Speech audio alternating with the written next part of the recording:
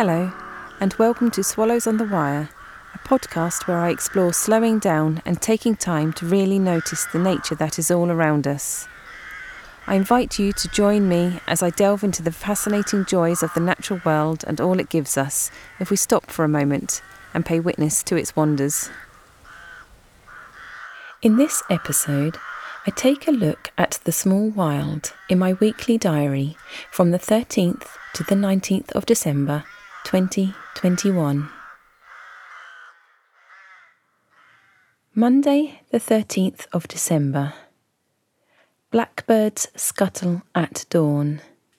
A line of orange sits beneath flat-bottomed grey cloud. A tiny sliver of pink outlines waves across their tops. Empty branches comb out of shadows into the skyline. Upturned broom bristles teasing at clouds. It is mild today. Magnolia has put on green fur hats readying for next year. The white and neon pink rose has one flower, but all in white, with no hint of the fluorescent flourish.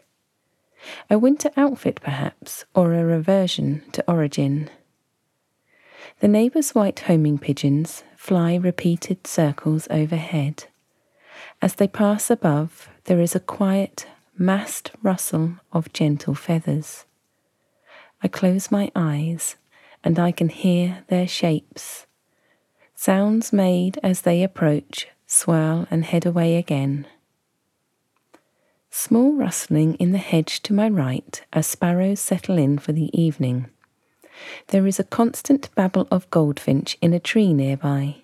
Busy talk. A day of continuing grey.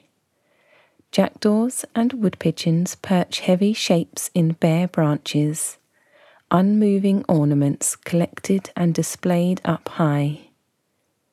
Robin sings mellifluously from roof tiles, an absolute joy in the gloom.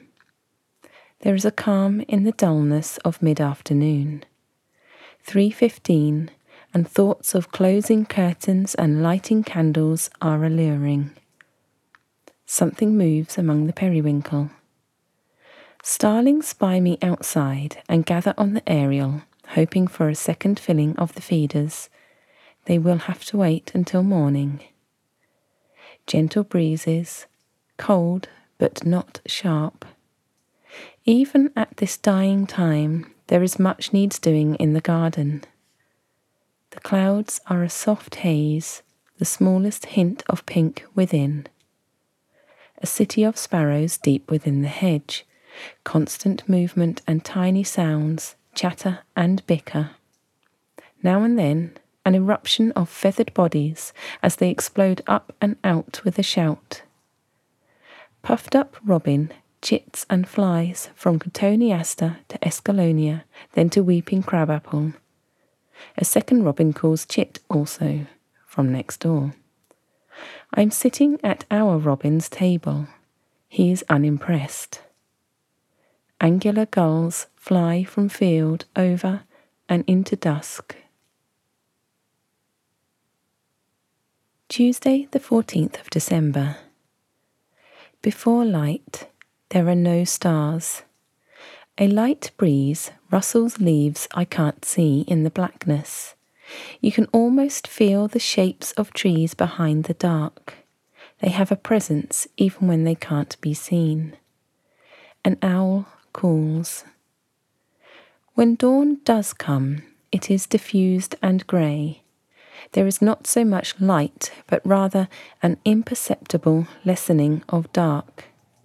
The world feels damp. Euonymus, japonica and laurel are holding green.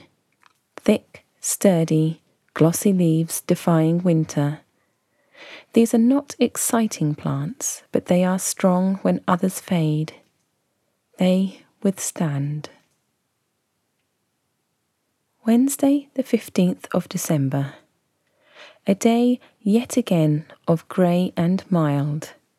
It is becoming difficult to discern not only one day from another, but the passing of time within each day. Dawn seeps into vague light. a steady gauze of diffusion until it morphs back once more to dark. On the way to pick up Sister 1 of 4, I am stopped by a small patch of grass in the middle of a busy junction. Within this small green, rooks are kings and queens. They seem to pay no attention to the large noisy metal boxes that pass quickly by. Instead, they are intent on feeding. Large, oil-slick black feathers long over square bodies and baggy trousers. But it is their beaks that make them stand out, sturdy, silver, plague doctor bills. I want to stay and watch them, but the lights turn green. At home, from my window, I can see a spider sat on shining silk strands outside. For a moment, when the sun briefly breaks through, the spider's body looks almost translucent. The sun dips, and the tiny creature darkens to a solid form, dark and brown once more. Thursday, the 16th of December. There is a weird, closed-in feeling by first light. The world becomes vertical, barcode stripes of stripped stems. As branches are exposed, they create abstract art of arms raised skywards. Gunshots prick and pock the air. The cats are kept indoors. Birds flock to our garden for safety. Red-legged partridge feast under the bird feeder. Sturdy, compact, colourful birds. Soft blue and orange striped feathers on flank. A bold stripe of black from orange eye. Sparse clouds are dusky purple against light blue sky. The cry of a buzzard reaches across the field before its circling form is seen in the distance over the copse. By mid-afternoon, the sun only reaches the tops of trees and shrubs. Bathed in light, they are a colour wheel of reds and browns, dark to light, bark and rough branch. Blue tits dart about feeding, tiny pockets of jerking movement everywhere. One is hurried off the feeder by a fast incoming robin. And now, here is pheasant in the garden, pecking new shoots and fallen berries by the pond. Mr. and Mrs. Blackbird fly into sunlight and gorge on the red fruits of cotoneaster. Glancing out of the window, it seems as if little is happening. But stop, sit and watch, and it soon becomes clear that much is going on. Robin preens deep within foliage, red breast flashing with movement. Sparrows clean beaks by rubbing them against stems. Wood pigeons fly back and forth overhead. Blue and great tits lilt to the feeder. Blackbirds kick about fallen leaves. A wren flies low to cover, and Dunnock, shy, hops about the patio pots. Friday, the 17th of December. Fog hangs in pre-dawn. In the darkness, a pattering of leaves. Not rain, but the gentle movement of wings as birds move and settle in branches.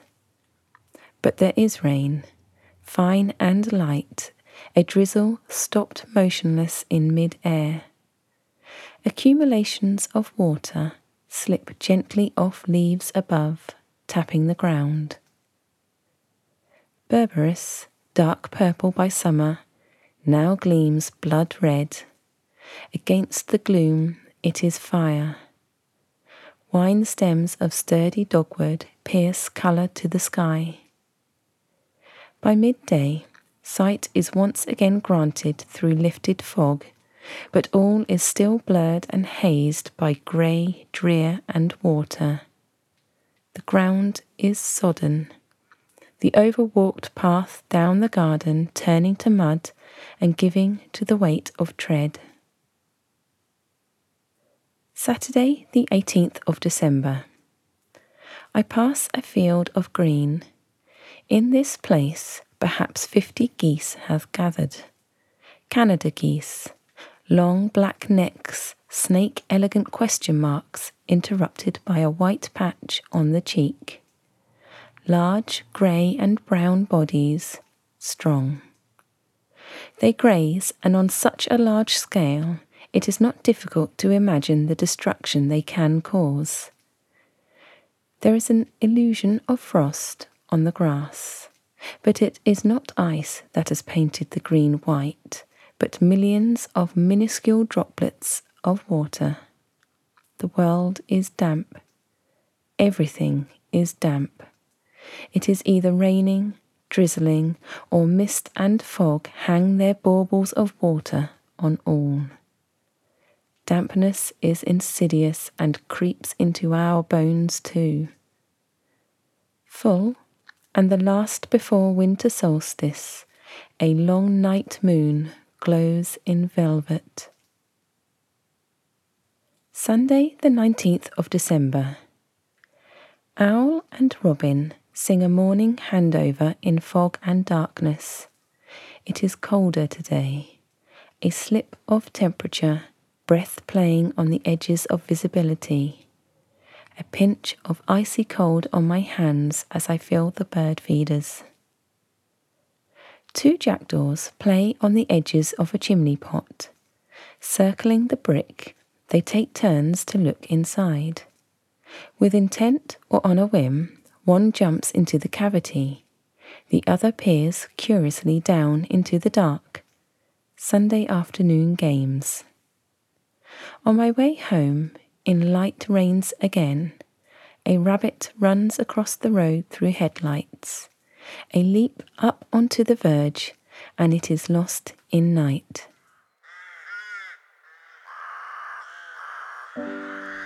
Thank you for listening to Swallows on the Wire. You can follow Swallows on the Wire on Instagram @SwallowsOnTheWire, or follow more of my works by visiting my website jenny-may.com.